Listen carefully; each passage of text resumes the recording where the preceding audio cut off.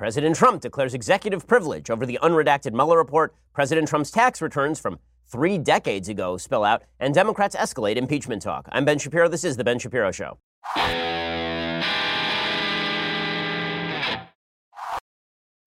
Separation of powers fight. Separation of powers fight. I know, it's such exciting stuff when the President of the United States declares executive privilege in order to shield his Attorney General from possible impeachment. Wow! Things are getting so exciting for people who really love talking about the legal vagaries of executive privilege. We'll get to all that in just a second. First, for a few weeks now, I've been reminding you, Mother's Day is fast approaching. Did you listen? You did not. Now it's just days away. So what are you going to do? Well, I have an answer for you. 1-800-FLOWERS. It's here to help you pick out a gorgeous bouquet that will show your mother that she is loved, even though you have been remiss up till now. Right now, when you order a dozen multicolored roses for just $29.99, 1-800-FLOWERS will give you another dozen plus a vase absolutely free. That's 40% off the original price. Okay, let me just tell you, 1-800-FLOWERS, it is a fantastic gift. It's so good. All of the flowers are beautifully presented. They last forever. I get my wife flowers every time I go out of town, which means I get my wife flowers a lot. 1-800-FLOWERS is the place that I go. This gorgeous bouquet of 2 dozen roses in a rainbow of colors is a perfect surprise she's guaranteed to love. Roses are the perfect way to surprise all the moms in your life. Wife, sister, grandma. These breathtaking roses from 1-800-FLOWERS are picked at their peak. They're shipped overnight to ensure freshness. A dozen multicolored roses for only $29.99, plus another dozen and a vase for free. It's an amazing offer, but you have to hurry because it does expire on Friday. Trust 1-800-FLOWERS to make mom feel loved. Order today from 1-800-FLOWERS.com. To order a dozen multicolored roses plus an extra bouquet and a vase for just $29.99, go to 1-800-FLOWERS.com/Shapiro. That is 1-800-FLOWERS.com/Shapiro. This fantastic offer does end on Friday, so make sure that your mom is taken care of and your wife, grandma, everybody. 1-800-FLOWERS.com/Shapiro. Okay, so the rubber now meets the road. The rubber now meets the road. The President of the United States this morning declared executive privilege over the unredacted Mueller report. So here is the report from the New York Times. They say, President Trump's asserted executive privilege on Wednesday in an effort to shield hidden portions of Robert Mueller's unredacted report and the evidence he collected from Congress. So, to recapitulate, William Barr wrote a 4-page synopsis of Robert Mueller's report. He then released the entire report with certain sections blacked out. The sections that were blacked out, there was not a lot of accusation that this hid super secret, really bad stuff that was going to end in President Trump's impeachment. It looked, just politically speaking, it looked as though Democrats were trying to shove into the redacted portions all of their expectations that were unfulfilled in the actual Mueller report. So they expected from the Mueller report damning evidence of obstruction of justice, damning evidence of collusion and conspiracy. And none of that was in the actual unredacted Mueller report. There was some bad behavior by the President of the United States. There was some ugly behavior by the President of the United States. There was nothing that rose to the level of criminally prosecutable behavior, even according to Mueller himself, who declined to say whether the president should or should not be prosecuted, kicked it over to Attorney General Barr, who said, I don't have the evidence to prosecute here. So Democrats, instead of saying, okay, well, Mueller didn't do anything, Barr didn't do anything, we're done here. Instead, Democrats said, you know what? Probably the material that we've seen does not merit impeachment, right? This is the implicit acknowledgement of the Democrats putting all of their expectations on the redacted sections of the report is that they are implicitly acknowledging that the unredacted sections of the report are not enough to sustain any sort of impeachment push. So instead what they did is they said, well, probably the redacted sections, that's the part that's nefarious. That's William Barr hiding material from us. From us! And William Barr was like, well, no, the reason that stuff is hidden is because it impacts ongoing investigations, number one. Or number two, to release it would violate the federal rules of criminal evidence because I cannot just release grand jury information into the public view. And also, we have no responsibility to turn over grand jury information to the legislative branch. If the legislative branch wants to do its own investigations, they can subpoena any witness they want and bring that witness to them, so long as the president doesn't assert executive privilege over that witness. Now, from the Democratic point of view, they're saying, okay, well, here's the deal. We want to talk to Robert Mueller. We want to talk to Don McGahn, the president's personal attorney. We want to ask them questions that we feel were unanswered in the Mueller report, and they should come and they should sit before us, and hopefully we can pry out of them some evidence that is impeachable because the report itself doesn't include that. And President Trump is saying, guys, we've just gone through a $35 million process here, resulting in a 450-page report. If it ain't there, it ain't there. And subjecting people who worked for me or people who are members of the executive branch to more of your questioning that will just generate more headlines, that will end in nothing. All of this is just Machiavellian manipulation. So this is where we end up with Constitution Fight 2019. Because the question is, What can the president assert executive privilege over? The Democrats have now subpoenaed the full Mueller report. They want all the unredacted sections. They even are asking for the grand jury testimony.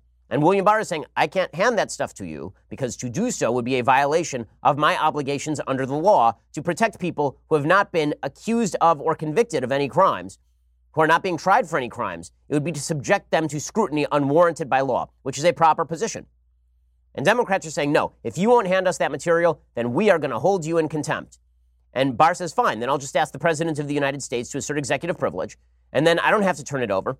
And you can't hold me in contempt because you have no cause to hold me in contempt because you can't legally get those documents. So that is where we stand. This morning, the Democrats pushing for some sort of contempt hearing on William Barr. They were going to push forward for that this morning.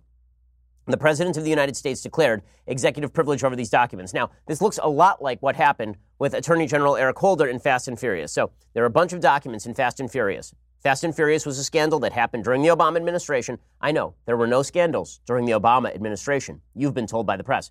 That, of course, is a lie.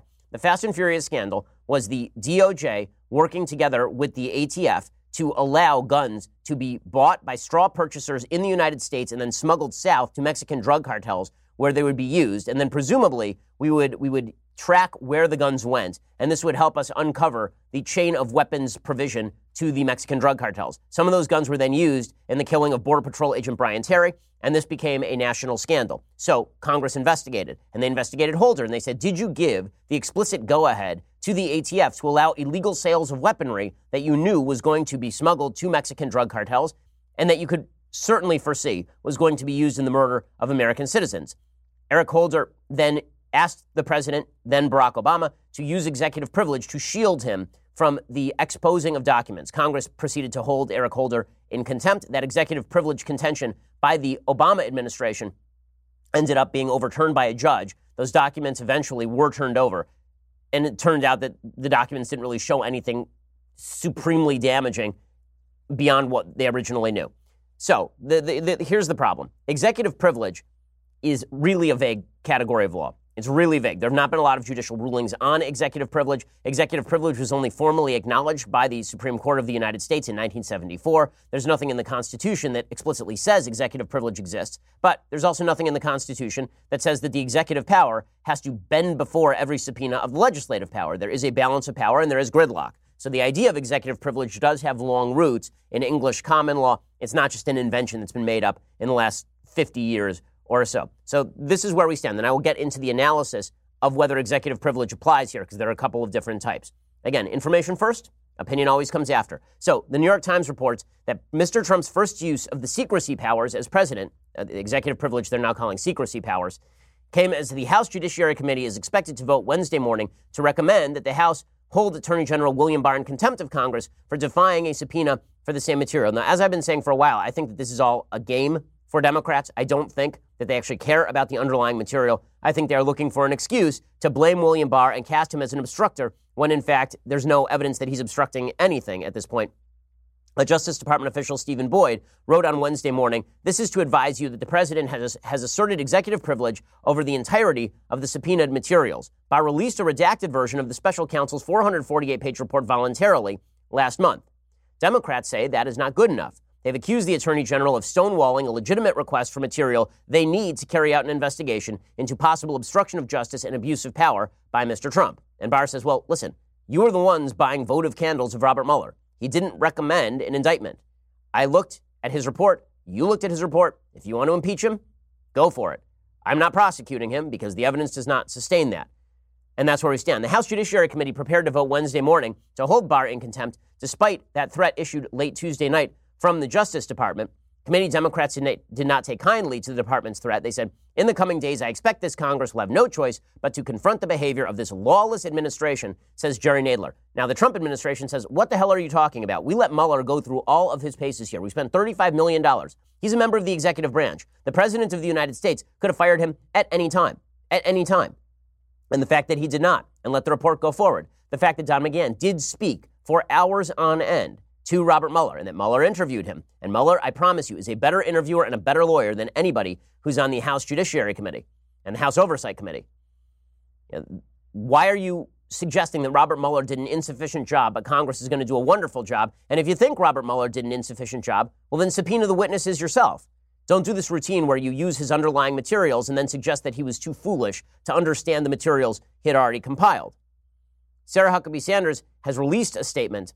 She says the American people see through Chairman Nadler's desperate ploy to distract from the president's historically successful agenda and our booming economy. Neither the White House nor Attorney General Barr will comply with Chairman Nadler's unlawful and reckless demands. The AG has been transparent and accommodating throughout this process, including by releasing the no collusion, no conspiracy, no obstruction Mueller report to the public and offering to testify before the committee.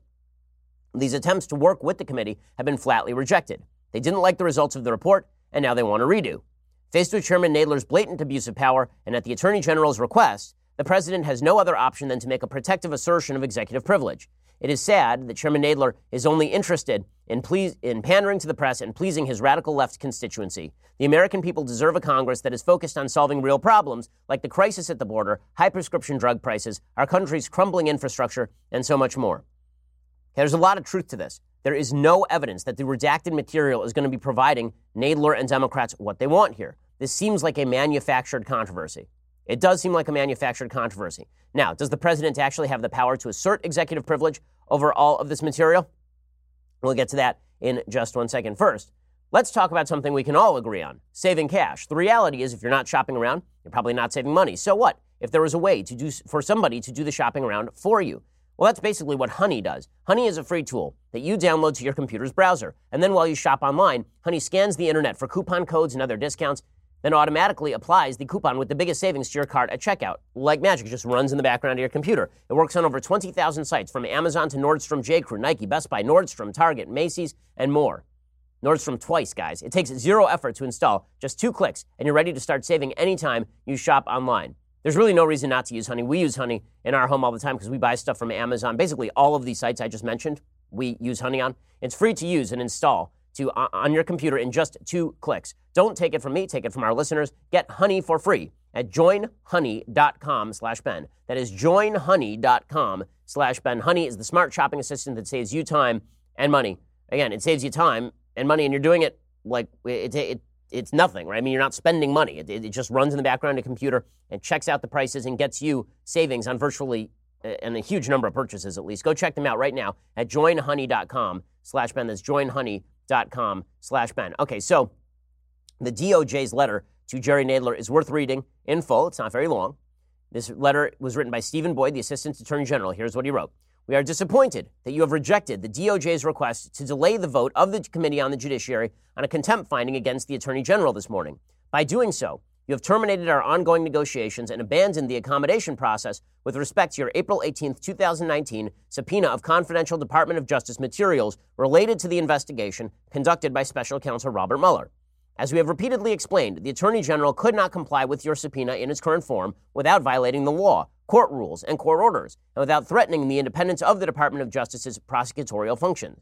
Despite this, we have attempted to engage with the committee in good faith in an effort to accommodate your stated interest in these materials. Unfortunately, rather than allowing negotiations to continue, you scheduled an unnecessary contempt vote, which you refused to postpone to allow additional time for compromise. All of this is true, by the way. Accordingly, this is to advise you that the President has asserted executive privilege over the entirety of the subpoenaed materials. As I indicated in my letter to you last night, this protective assertion of executive privilege ensures the President's ability to make a final decision whether to assert privilege following a full review of these materials. So it's effectively a prophylactic assertion of executive privilege. The President will declare executive privilege, and then they will analyze what can be released, and then they will release what they think they can. Regrettably, you have made this assertion necessary by your insistence upon scheduling a premature contempt vote. Stephen Boyd, Assistant Attorney General. And all of this seems right. Now, the problem for President Trump in all of this is that the president has made it look as though he actively wants to stop people from talking to Congress. So the president has said that he doesn't want Mueller to talk to Congress. And that is a problem. Again, because Barr's case is not that nobody should talk to Congress. Barr's case is, I came before Congress, I testified before Congress, I revealed as much of the material as I could legally speaking. And then you guys want me to release material that is not releasable, right? You guys want something from me that I cannot give to you. And that is a perfectly plausible case, a case in which I basically agree with William Barr. I haven't seen the unredacted materials, but I think that he would not commit perjury by going in front of Congress and then saying the unredacted materials are actually, the redacted materials are actually not necessary to redact.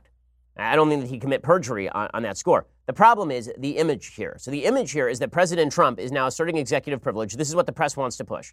The press wants to push the image that the President of the United States is actually asserting executive privilege, not because Barr asked him to, in order to prevent Barr from violating the law and in order to prevent a contempt vote that is empty, meaningless, and politically motivated. The image that is being drawn by the press and by President Trump in many reports right now is that Trump just wants to stop Congress cold in its investigations. And that image is being painted by stories like this one. So yesterday, before the president asserted executive privilege, the president started tweeting out that he didn't want Robert Mueller to testify. Well, there's no reason Robert Mueller shouldn't testify before Congress. There's no legal reason that Robert Mueller can't testify before Congress. Now, I understand the president being irritated. I do. I'm irritated. I find all of this annoying. I don't think that Mueller is likely to give Democrats anything they want. I don't think that Mueller is going to go before Congress and say, secretly, I wanted to indict the president. But publicly, I just sort of decided to skip it because I don't think that Democrats are going to get that from Mueller. I understand the president being like, this is dragging on forever. This is just another sham by Democrats in order to prevent us from moving forward with my agenda. I have a lot of sympathy for the president's position on that. But it looks as though the president is trying to stop Mueller from talking publicly because he's afraid of what Mueller is going to say, not because he's irritated with Democrats. And this has been a consistent problem for President Trump.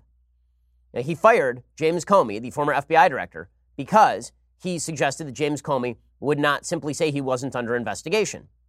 And that annoyed him. But for the press, it was because he was afraid of what James Comey might find. Same thing here. He's irritated that Democrats are asking Mueller questions. He's like, guys, we spent $35 million. You had 40 lawyers on this thing. It produced a 450-page report. Why do you need to talk to Mueller now other than some ginned-up controversy that makes no sense? So screw it. Not going to do it. Right? That's what the president is thinking. The way the press is playing it is Mueller is going to testify to something deep and dark and perverse. And Trump is super afraid of that. Right? You can listen to this New York Times piece from yesterday. When President Trump declared that special counsel Robert Mueller should not testify before Congress, he contradicted Attorney General William Barr, who had already told lawmakers he had no objection to letting Mueller talk to them. That clash has raised the prospect of a major test of Justice Department independence on Barr's watch. Defying Mr. Trump would be awkward for Barr, in part because he has long subscribed to a sweeping theory of executive power under which Trump may rightfully override and control any discretionary decision by a subordinate executive branch official. Well, yes, this is called the unitary executive theory, and it happens to be the case. They say, while the Trump team has been pleased with Mr. Barr's handling of the Mueller investigation, disregarding Trump's desires risks angering a mercurial president who turned on once favored subordinates, including Mr. Barr's predecessor, former Attorney General Jeff Sessions. Mr. Barr, citing his age and lack of further aspirations, promised Congress during his confirmation hearing, I will not be bullied into doing anything I think is wrong by anybody, whether it be editorial boards or Congress or the president. I'm going to do what I think is right. So as I say, the press is playing this as though Barr wants Mueller to testify, and Trump doesn't want Mueller to testify because he's afraid of what Mueller will say. And that is followed up by this report that President Trump doesn't want Don McGahn to testify. So again, the president does have the ability to assert executive privilege with regard to internal communications with the White House counsel, obviously. With that said, McGahn already testified in front of Robert Mueller. Having McGahn go in front of Congress is not going to hurt the president. McGahn knows how to handle himself. He knows what his testimony will be. He doesn't want to be seen as either lying to Mueller. He has to repeat his testimony basically verbatim, right? Because either he lied to Mueller, in which case lying to the FBI is a crime, or he would be lying to Congress, in which case he'd be committing perjury if he did not match his testimony. Right? So his testimony has to match. Trump, again, is irritated that Congress is calling McGahn. He doesn't want to rehash all of this again. But the press is playing this as though Trump is afraid of McGahn spilling the beans on him. So CNN reported yesterday, the White House has instructed former White House counsel Don McGahn not to comply with a subpoena for documents from the House Judiciary Committee Jerry Nadler, teeing up the latest in a series of escalating oversight showdowns between the Trump administration and congressional Democrats. McGahn's decision not to comply with the subpoena could push Nadler to hold McGahn in contempt of Congress, just as he is currently doing with Attorney General William Barr. Nadler issued a subpoena to McGahn for documents and testimony related to the committee's obstruction of justice investigation, setting a Tuesday deadline for McGahn to turn over the documents and proposing a May 21st hearing date. Nadler threatened McGahn again with being held in contempt if he failed to appear in a letter sent Tuesday night. He said, I fully expect that the committee will hold Mr. McGahn in contempt if he fails to appear before the committee unless the White House secures a court order directing otherwise. He said, a letter from the White House in service of the president's apparent goal of blocking or delaying testimony that the president believes would be politically damaging is not a basis for McGahn to violate his legal obligation to appear before the committee. The White House said it would not allow McGahn to turn over the documents. The White House has not relayed its position on whether it would seek to block McGahn's testimony too. So, again, there's two plausible reasons that Trump doesn't want McGahn to testify or turn over the documents. One is, I'm done with this. This is a waste of time. Mueller looked at all of this crap. What are you people doing? Not going to do it. McGahn, sit down, shut up. That's possible reason number one. Possible reason number two, and this is the one the Democrats are relying on, is Trump doesn't want Mueller to talk. Trump doesn't want McGahn to talk. Trump doesn't want Barr to talk. He doesn't want any of them to talk or turn over the documents because there's something hidden. Now, the reason I think theory one is more plausible than theory two, the reason why I think that Trump doesn't want these people to testify or turn over documents is because we've already had a Mueller investigation. That Mueller investigation resulted in a 450-page comprehensive report with minimal redactions. If there were no report at this point, I would say, yeah, it looks more like a cover-up than it looks like the president being frustrated with rehashing the past. But the report's public. We've all read the report. Mueller wrote it. Barr released it. Don McGahn testified to Mueller. So this is just a rehash. I think that this is the president once again acting frustrated. Why? Because this is always how he has been. He has always acted frustrated with the investigation because he feels he is innocent. Democrats are playing that frustration as the president trying to engage in a cover-up. So they say the reason he's asserting executive privilege is not because he's irritated or he's within his rights. The reason that he is doing all of that is because he's trying to cover up evidence of a nefarious crime, just like Richard Nixon. The difference is that Richard Nixon actually engaged in an underlying crime. There's no evidence that Trump engaged in underlying criminally prosecutable behavior. And number two, Richard Nixon tried to obstruct the equivalent of the Mueller investigation itself. He fired the special prosecutor, Archibald Cox. He fired his own attorney general in order to do so. That would have been the equivalent of Trump firing Mueller and firing the AG in the middle of the investigation. Trump didn't do either of those things. So the attempt to link Trump asserting executive privilege to Nixon asserting executive privilege, as some have been trying to do today, I do not think that comparison holds. It looks much more like President Obama asserting executive privilege on Eric Holder, maybe. And even then, I think it's more plausible that Obama was trying to hide documents to protect Eric Holder than that Trump is trying to hide documents to protect William Barr. In a second, we'll talk about how effective this assertion of executive privilege is likely to be. First, let's talk about a quick fact. You want to look like $1 million? You want to look awesome? You want to look like James Bond? You can't just get a generic off-the-rack suit. You need to get a made-to-measure suit. Indochino is the world's most exciting made-to-measure menswear company. They make suits and shirts to your exact measurements for an unparalleled fit and comfort. If you're in the middle of planning a wedding, they have tons of options for those looking to outfit their wedding party. I love the wide selection of high-quality fabrics and colors to choose from, not to mention the option to personalize the details, including your lapel, lining, pockets, buttons, writing your own monogram. Here's how it works. It's just awesome. I've done it myself. You can visit a stylist at one of their showrooms. Indochino has over 40 showrooms in North America alone. They will take your measurements personally, or you can measure at home and shop online at Indochino.com. Choose your fabric, design, customizations. Simply submit your measurements with your choices online. Relax while your suit gets professionally tailored and mailed to you in a couple of weeks. This week, my listeners can get any premium Indochino suit for just $379 at Indochino.com when you enter Shapiro at checkout. That is 50% off the regular price for a made-to-measure premium suit. Plus, shipping is free. That's Indochino.com, promo code Shapiro, for any premium suit for just $379 and free shipping. It's an incredible deal for a premium made-to-measure suit. Once you go custom, you don't go back. You're going to love your premium made-to-measure suit from Indochino.com. Go check them out at Indochino.com and use promo code Shapiro to get any premium suit for just $379 plus free shipping. Pretty awesome deal. Okay, so is the President of the United States likely to succeed in his assertion of executive privilege? Well, here's some of the background on executive privilege. This comes from the Brennan Center, which is a more left-leaning legal center doing legal analysis. Aziz Hook, who's a columnist, I guess, over there for them, a lawyer for them. He wrote this going back to 2007. So this was not designed for President Trump or against President Trump. And here's what it says. The president's constitutionally based privileges subsume privileges for records that reflect, 1, military, diplomatic, or national security secrets. This would be the state secrets privilege. So the president is negotiating with China. Congress subpoenas those records. Trump says no. Okay, 2, communications of the president or his advisors, the presidential communications privilege. 3, legal advice or legal work. That'd be attorney-client or attorney-work product privileges. So presumably he asked Don McGahn for legal advice. That is not subject to congressional oversight. And finally, the deliberative processes of the president or his advisors. The two most commonly invoked executive privileges are the so-called presidential communications privilege and the deliberative processes privilege. The presidential communications privilege protects from disclosure any communications that are either by the president directly or by his immediate advisors in the office of the president to the president. The Supreme Court did recognize this privilege in Nixon versus United States and Nixon versus Administrator of General Services. The Nixon cases were about Nixon being subpoenaed by Congress for records of his internal deliberations over Watergate, basically, including the Watergate tapes, including the Oval Office tapes, and the Supreme Court ruling that he had to turn them over. The court grounded the privilege in the need for candor in executive branch decision-making and the supremacy of each branch within its own assigned area of constitutional duties.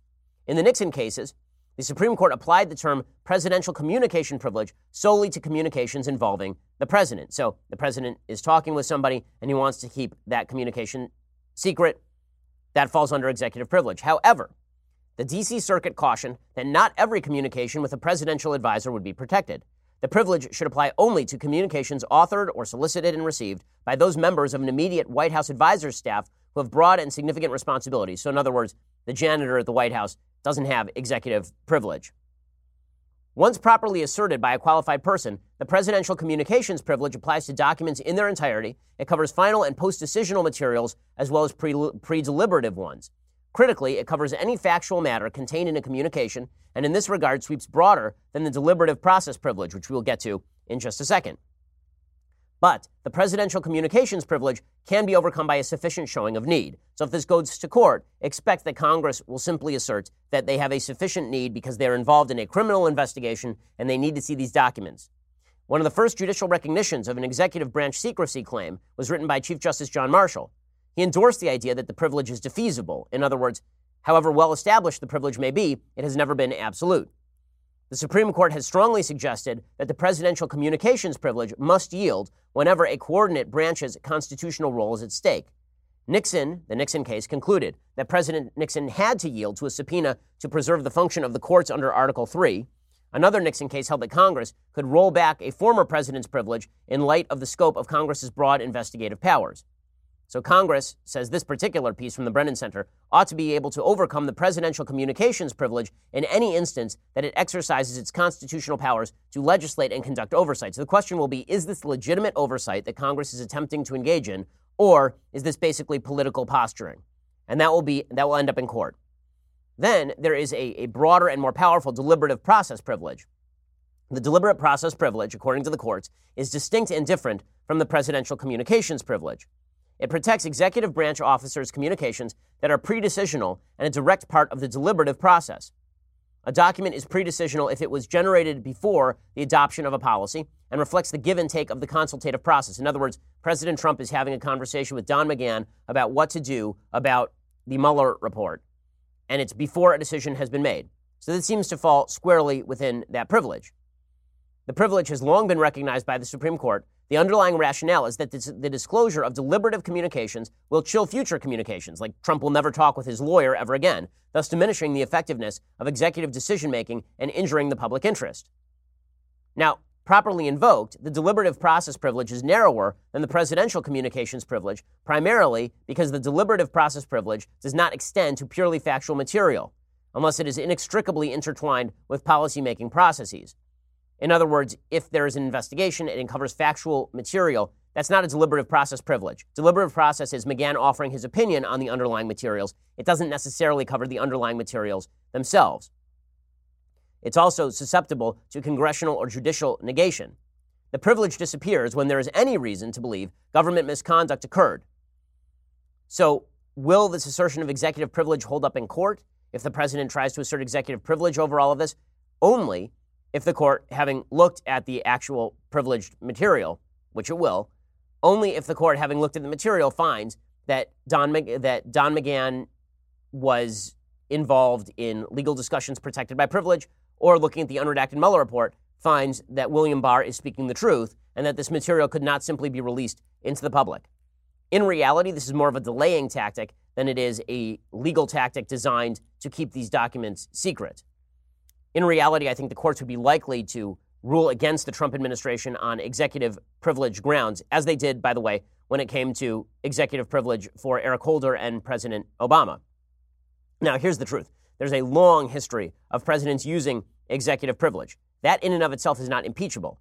Now, Democrats have been trying to claim that the president, because he is asserting executive privilege, is indubitably trying to hide something. As I said, there's a very plausible alternative theory where he is just frustrated and annoyed, and where Don McGahn doesn't want to commit perjury by accidentally misanswering a question, or where William Barr is trying to prevent himself from committing some sort of federal crime by violating the federal rules of criminal evidence. So that's a plausible theory. A court will end up sorting this out.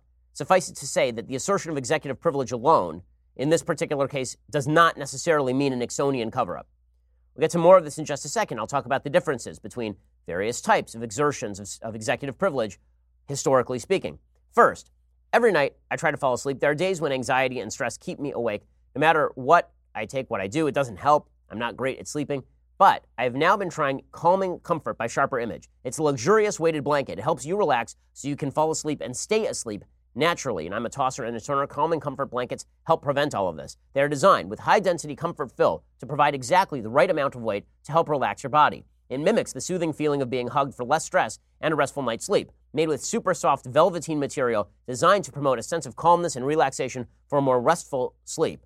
It's a weighted blanket that, let me tell you, it does feel as though you are being basically calmed into sleep. It's really well named. Wake up feeling refreshed. When under the blanket, you experience the great feeling of being hugged. Calming Comfort applies an even amount of pressure over your body to help the production of serotonin and melatonin, simulating deep touch pressure stimulation. Calming Comfort, it's 100% machine washable and dryer safe. The Calming Comfort weighted blanket comes with a 90-day anxiety-free, stress-free, best night's sleep of your life guarantee from Sharper Image. So what do you have to lose? Right now, just for our listeners, you can go to calmingcomfortblanket.com. Use promo code BEN at checkout to receive 15% off the displayed price. Again, that is calmingcomfortblanket.com, promo code BEN. Because you can't put a price on a great night's sleep, go online now at calmingcomfortblanket.com and use promo code BEN for that special discount today. It really is not only supremely comfortable, it does help you sleep better. Go check it out right now, Calming Comfort Blanket. And again, they've got that. It's going to be awesome, or you get to return it guaranteed. So what do you have to lose? calmingcomfortblanket.com. Use that promo code BEN for the special discount today. Okay, more on executive privilege and where this is going. Plus, a supposedly blockbuster report on President Trump not being good at business. Ooh, got him. That's where they're moving now. We'll get to that in just a second. First, you're going to have to go over to dailywire.com and subscribe. When you do, you get the rest of this show live. You get the 2 additional hours of us every afternoon. We are working our fingers to the bone for you. You need to help us out. By the way, helping us out, becoming a subscriber, it's one of the things that also prevents tech companies from cracking down on us if they disagree with our basic politics. It also prevents all sorts of manipulative actions by our political enemies. Subscribing is the best way to support us. I get letters all the time. How do we support the show? Best way to do it, go over to dailywire.com and subscribe for $9.99 a month. For $99 a year, you get this, the greatest in all beverage vessels. Look at this thing, the Leftist Tears Hot or Cold Tumbler. Magnificent. Magnificent. Go check that out right now. Also, please subscribe at YouTube or iTunes. We have so many great Sunday specials coming up for you. Let me tell you, I'm eager to tell you the guest list. It's great. You're going to have to go check that out at YouTube or iTunes, and then subscribe if you want to get those a day early on Saturday and see our special material behind the paywall with all of those guests. Pretty awesome stuff. Go check us out. We are the largest, fastest-growing conservative podcast and radio show in the nation.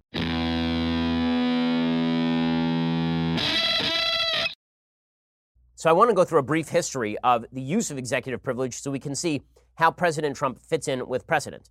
So we'll start with Richard Nixon, because the prior invocations of executive privilege were a lot less controversial, obviously. And Nixon is the one who people are trying to compare Trump to here. I don't think that the comparison is apples to apples for a bunch of reasons, as I will explain. The Constitution Center has a really good summary of all of this. They say executive privilege had always been nominally used in defense of the public interest. Nixon attempted to use it to protect himself and other advisors during Watergate. In the landmark Supreme Court case U.S. versus Nixon, the Supreme Court unanimously declared that executive privilege is constitutional and sometimes necessary for national security. But the court also held it is not all-encompassing. If requested documents and testimonies are a key part of an investigation, they must be brought forward. Therefore, the Watergate tapes were turned over to the special prosecutor shortly after this decision. Nixon resigned because he was trying to stop those tapes from coming out because they showed that he had engaged in criminal activity. According to the Constitution Center, Nixon forever changed how Americans view executive privilege. His questionable use of the power led many Americans to believe that all uses are for the same undisclosed reasons. This may have led Gerald Ford, Jimmy Carter, Ronald Reagan, George H.W. Bush to use the privilege sparingly, especially Ford. Reagan was so cautious he didn't even use executive privilege during Iran-Contra. The next controversy regarding executive privilege came with Bill Clinton. The Clinton White House was mired in two scandals, Whitewater and Monica Lewinsky. During those investigations, President Clinton used executive privilege 14 times. 14 times. That included protecting First Lady Hillary Clinton from testifying during the Whitewater hearings and protecting himself from testifying in both of those cases. His executive privilege claims, as well as his attorney-client claims in the Lewinsky investigation, were challenged in federal court. Citing U.S. v. Nixon, the courts determined that the prosecutor's needs outweighed the confidentiality of executive documents and discussions. This ruling was not appealed to the Supreme Court. The White House sought to avoid a headline-grabbing legal loss. Clinton, of course, ended up being impeached. Barack Obama used executive privilege during Fast and Furious. As I mentioned, ATF, the Bureau of Alcohol, Tobacco, and Firearms, had run an operation to sell guns to Mexico, trying to track the guns. One of those guns was eventually used to kill Border Patrol agent Brian Terry. Representative Darrell Issa and Senator Chuck Grassley held hearings to determine what went wrong during the mission. Obama and AG Eric Holder both said they didn't know about the mission until a few weeks prior to the killing and didn't authorize it. Congress and the DOJ ended up in a standoff over the sharing of 1,300 documents, leading Obama to assert executive privilege in order to keep them private. Congress voted to hold Holder in contempt. Obama's claim of executive privilege was rejected by a federal court. So as I say, the chances that this is held that these executive privilege attempts hold up are pretty low unless William Barr is telling the truth and this material simply cannot be released because this material would violate federal rules of criminal evidence. Right? So if Barr is lying, then the executive privilege will be struck down. All of this will end up in the hands of Democrats, which means it will become public. If William Barr is telling the truth, then a court will adjudicate that and executive privilege will have been properly applied. Now, the way Democrats are taking that is that a mere assertion of executive privilege amounts to a cover-up. As I say, I don't think that's correct, just as I don't think that the president's mere firing of James Comey amounted to an attempt to stop the Mueller investigation. I don't think that the president merely discussing with Don McGahn that he wanted to fire Mueller amounted to a firing of Mueller. The president is a volatile human being.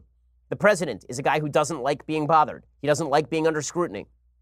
So there's a very plausible explanation from not wanting Mueller to testify or McGahn to testify. There's a plausible explanation for Barr asserting executive privilege here. And even those are not for the same reason. Right?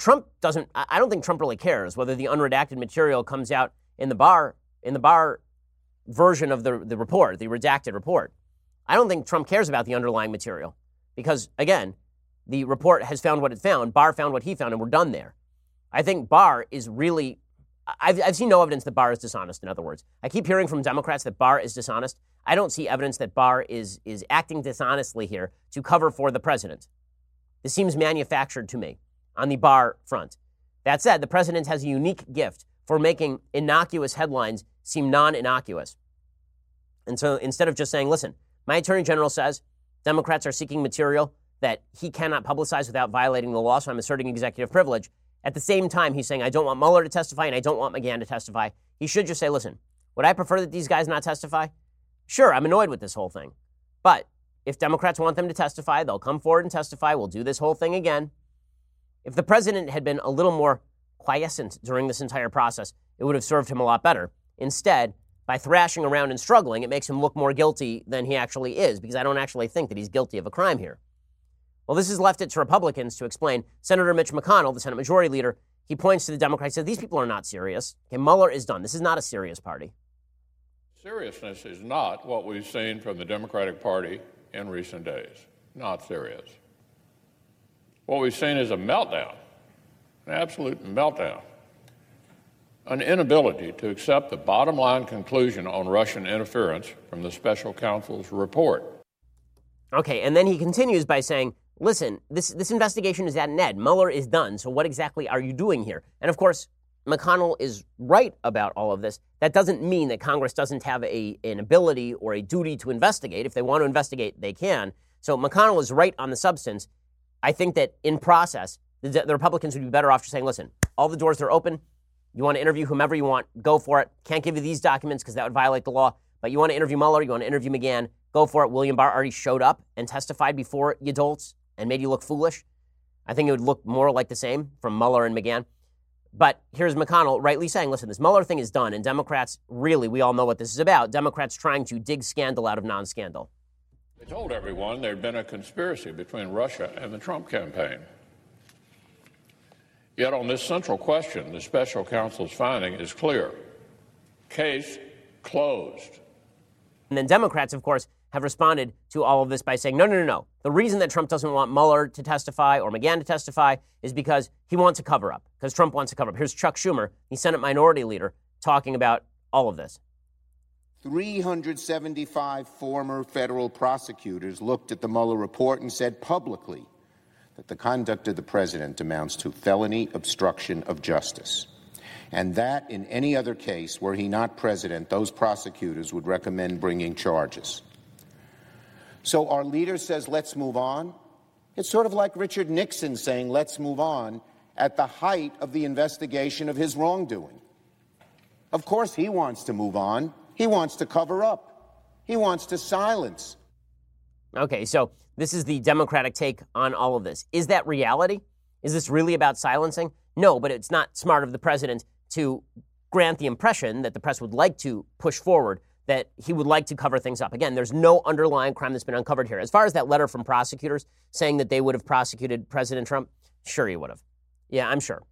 Again, Mueller's people wanted to prosecute the president. It is obvious when you read that report. Mueller's people despise Trump. There's no way to read that second half of the report about obstruction and not read prosecutors struggling to death to try and catch Trump in something prosecutable and not quite being able to and having to let it go. Yeah, all these prosecutors, they're not prosecuting Trump, so it's easy for them to say, yeah, I'd prosecute him if I had the chance. Sure you would. Sure you would. And meanwhile, Democrats are trying every other avenue to try and humiliate President Trump. The latest example is, of course, this large report in the New York Times that back in the 1980s and 1990s, Trump lost a lot of money. You got him, guys. I guess he's not president anymore. I mean, I can't believe it. You've uncovered the great secret about President Trump, that President Trump is not as rich as he says he is, and that he has long been financially a sort of con man who pastes his name on the outside of giant buildings that lose money but is great at branding. You got him. Nobody's ever brought this up before. Nobody. Nobody's ever mentioned that this guy somehow lost money in the casino industry and that he has a bunch of bankrupt companies. Nobody's ever mentioned that. So now that you got him, I am sure he will lose in 2020. You have burst the bubble, fellas. My goodness. There's an article from Ross Buettner and Susan Craig, and this was getting all the press this morning until the exertion of executive privilege.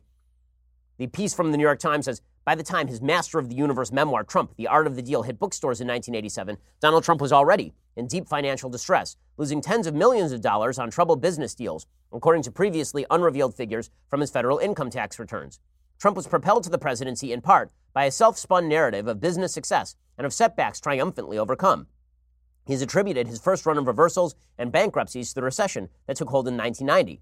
But 10 years of tax information obtained by the Times paints a different and far bleaker picture of his deal-making abilities and financial condition. The data, printouts from Trump's official IRS tax transcripts with the figures from his federal tax form for the 1040 for the years 1985 to 1994, represents the fullest, most detailed look to date at the president's taxes, information he has kept from the public view. The numbers show that in 1985, Trump reported losses of $46.1 million from his core businesses, casinos, hotels, retail space, and apartment buildings. They continued to lose money every year, totaling $1.17 billion in losses for the decade. In fact, year after year, Trump appears to have lost more money than nearly any other individual American taxpayer. The Times found when it compared his results with detailed information the IRS compiles on an annual sampling of high-income earners. His core business losses in 1990 and 1991, more than $250 million each year, were more than double those of the nearest taxpayers in the IRS information for those years. Overall, Trump lost so much money that he was able to avoid paying income taxes for 8 of the 10 years. It is not known whether the IRS later required changes after audits. The White House's response to the findings has shifted over time. Several weeks ago, a senior official issued a statement saying the president got massive depreciation and tax shelter because of large-scale construction and subsidized developments. This is why the president has always scoffed at the tax system and said you need to change the tax laws. On Saturday, A lawyer for the president wrote the tax information was demonstrably false and that the paper's statements about the president's tax returns and businesses from 30 years ago are highly inaccurate. And then he added the IRS transcripts, particularly before the days of electronic filing, are notoriously inaccurate and would not be able to provide a reasonable picture of any taxpayer's return. So a couple of things here. Number one, so what? Number two, when it comes to the president's image, I love they say he had a self-spun image as this great deal maker and very rich man. Really, was it self-spun, or did some people help him out in the media, guys? There are a lot of people who portray themselves as very wealthy, who are not, in fact, very wealthy. It's actually a fairly regular thing in the United States, in Europe as well. A lot of people who are bankrupt, who have yachts. But does that mean that the press didn't help him out? NBC put him on air for years, claiming that he was the greatest businessman in America. If it had not been for The Apprentice, Donald Trump is probably not president right now. And now you guys are like, wow, Donald Trump, what a con man. I'm sure you got him. Now, President Trump, this does answer the question as to why President Trump doesn't want his tax returns released. It's always what I had thought, and I had been positing for years. The president doesn't want his tax returns out there because he's not as rich as he says he is. He is not worth $10 billion. He may not even be worth $1 billion. Does that matter at this point? The answer, of course, is no. The president, though, has tied his ego to the public perception of his wealth, and so he tweets out, real estate developers in the 1980s and 1990s, more than 30 years ago, were entitled to massive write-offs and depreciation, which would, if one was actively building, show losses and tax losses in almost all cases. Much was non-monetary, sometimes considered tax shelter. You would get it by building or even buying. You always wanted to show losses for tax purposes. Almost all real estate developers did, and often renegotiate with banks. It was sport. Additionally, the very old information put out is a highly inaccurate fake news hit job. He's going to have to choose between it's inaccurate and also I did all these things. Also, he's going to have to choose between, yes, I was using legitimate tax shelters, and two, I was exaggerating my losses for purposes of taxes, which would be tax fraud. Suffice it to say, none of this is going to damage the president in any serious way, and the fact that Democrats continue to pretend that yelling at Trump about his wealth is somehow going to take him down is really, really silly. It's really absurd. All right, time for some things I like and then some things that I hate. So, things that I like, I have started watching the HBO series Chernobyl, which is about, of course, the Chernobyl incident from the 1980s in the Soviet Union, a nuclear meltdown that has provided the impetus for a slowdown in the building of nuclear power plants, which is absurd. If you are involved in the green movement, if you would like a Green New Deal, the first place you should begin is with nuclear power plants that represent a great plurality of the power provided in, for example, France. The reason Chernobyl melted down is because it was in one of the worst places on planet Earth, the Soviet Union, and was botched from beginning to end. But the series itself basically shows that. Here's a little bit of the preview for Chernobyl. All of the good we did, it doesn't matter. What does matter is that to them, justice was done. See, a just world is a sane world. There was nothing sane about Chernobyl.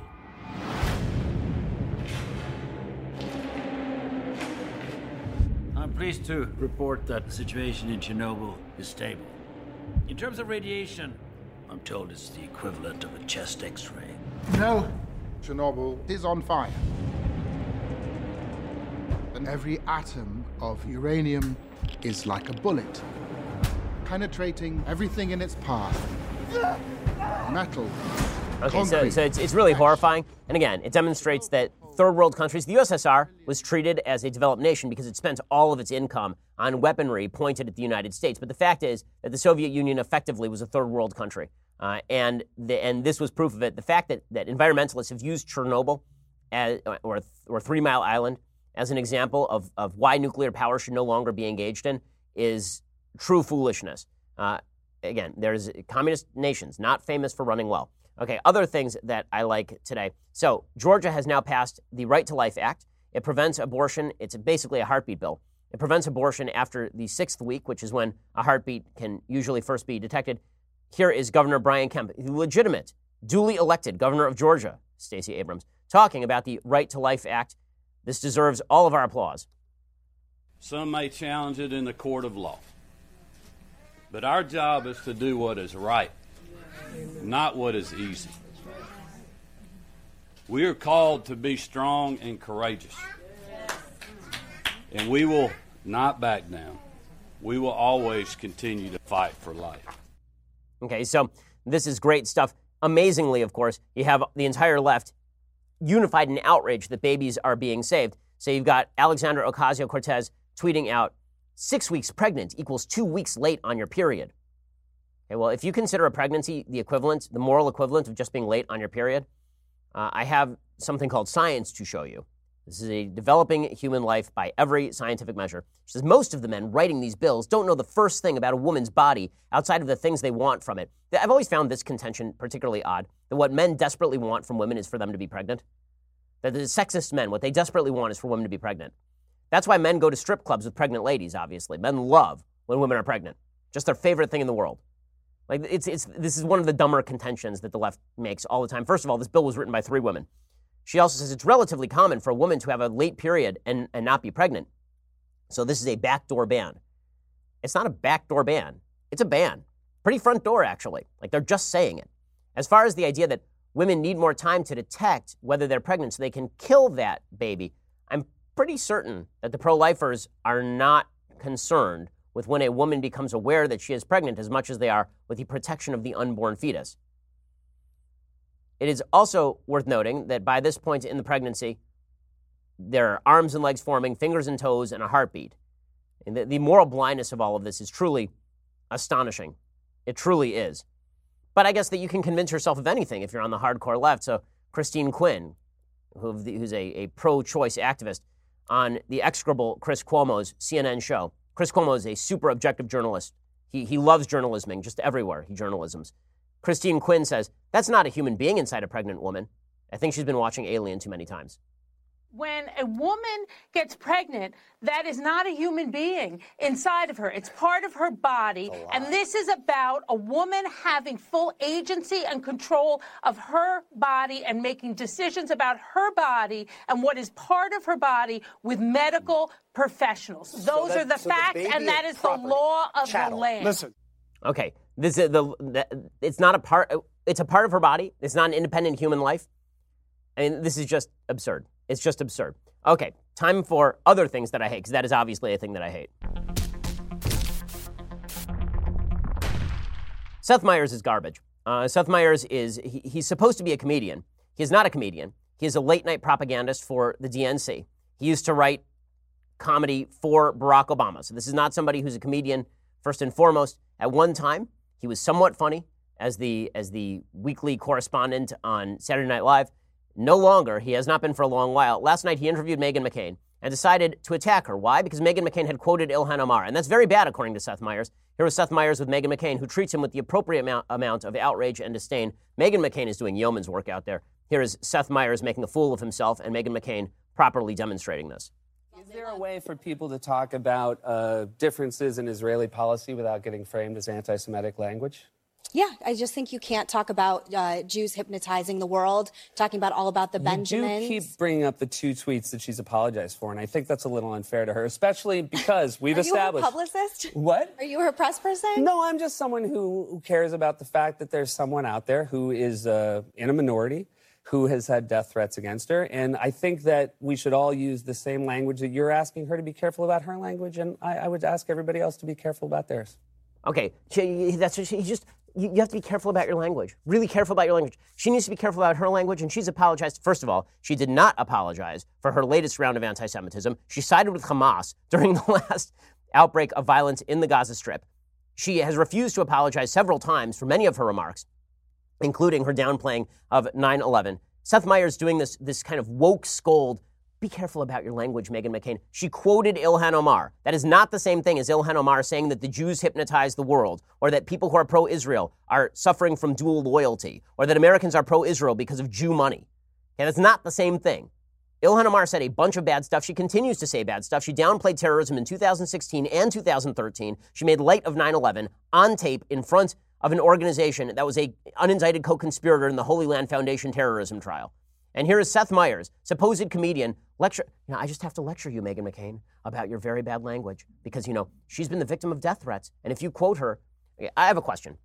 Really, true question. So last week, the FBI arrested a human.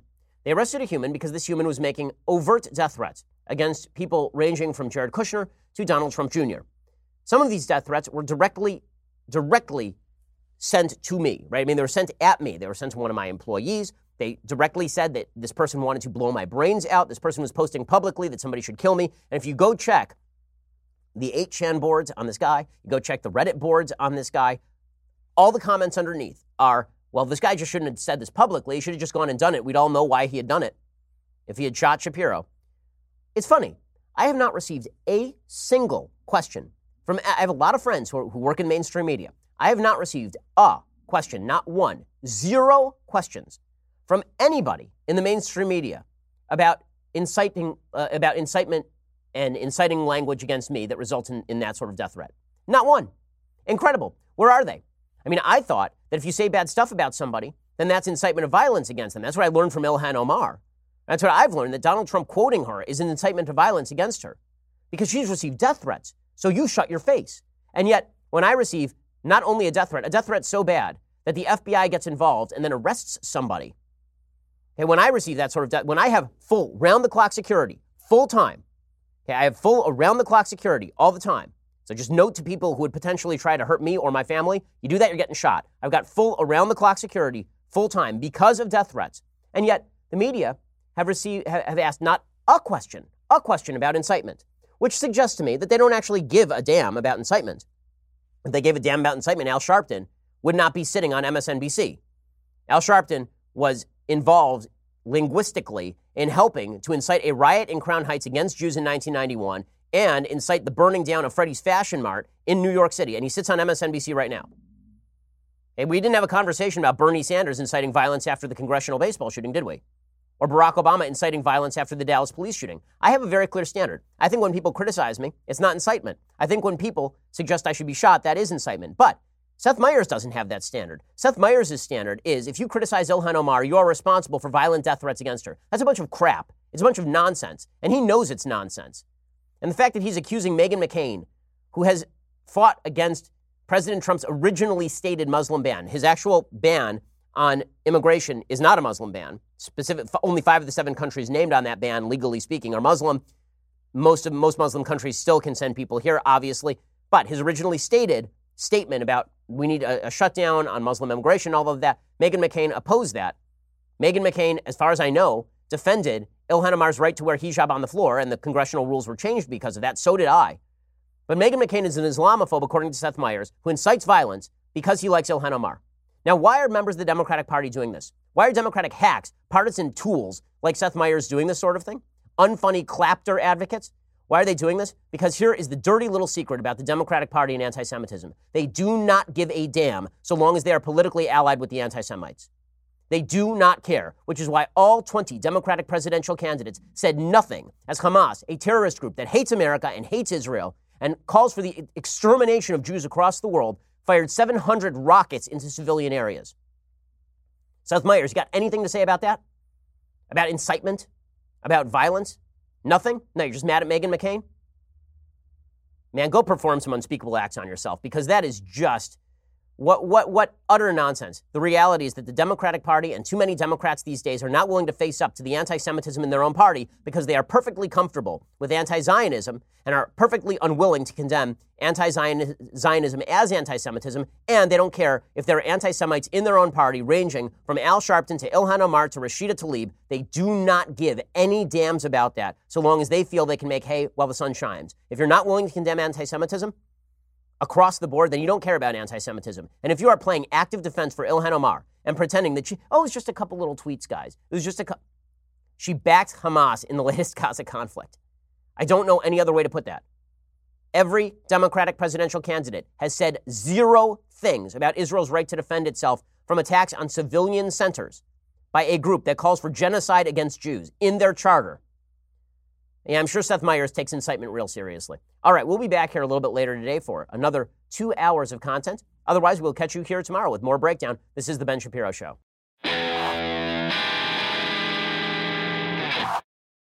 This is The Ben Shapiro Show. Executive producer Jeremy Boring. Senior producer Jonathan Hay. Our supervising producer is Mathis Glover. And our technical producer is Austin Stevens. Edited by Adam Sayevitz. Audio is mixed by Mike Coromina. Hair and makeup is by Jesua Olvera. Production assistant Nick Sheehan. The Ben Shapiro Show is a Daily Wire production. Copyright Daily Wire 2019.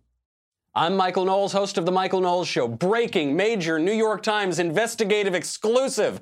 Donald Trump was poor in the late 80s and early 90s. The only other way you could have found this breaking information is if you read the whole book he wrote about it, or watched even one episode of his show, or read any newspaper in the 90s. We will cover the story at dailywire.com. We'll get to more on this in just 1 second. First, Pure Talk believes in American values, and that free should mean, like free. So when you switch to Pure Talk today, you'll get a free Samsung 5G smartphone. There's no 4-line requirement, no activation fee, just a free Samsung that's built to last with a rugged screen, quick charging battery, and top-tier data security. Qualifying plans start at just $35 a month for unlimited talk, text, 15 gigs of data, and a mobile hotspot. Pure Talk gives you phenomenal coverage on America's most dependable 5G network. It's the same coverage you know and love, but for half the price of the other guys. The average family saves almost $1,000 a year. So I challenge you to choose a company that actually doesn't hate your guts and shares your values. Let Pure Talk's expert U.S. customer service team help you make the switch today. Go to puretalk.com/Shapiro to claim your eligibility for your free brand new Samsung 5G smartphone and start saving on wireless today. Again, go to puretalk.com/Shapiro to switch to my cell phone company. I've been using them for years. They're fantastic. You'll love them as well. Go to puretalk.com/Shapiro and claim your eligibility on that free brand new Samsung 5G smartphone. Start saving.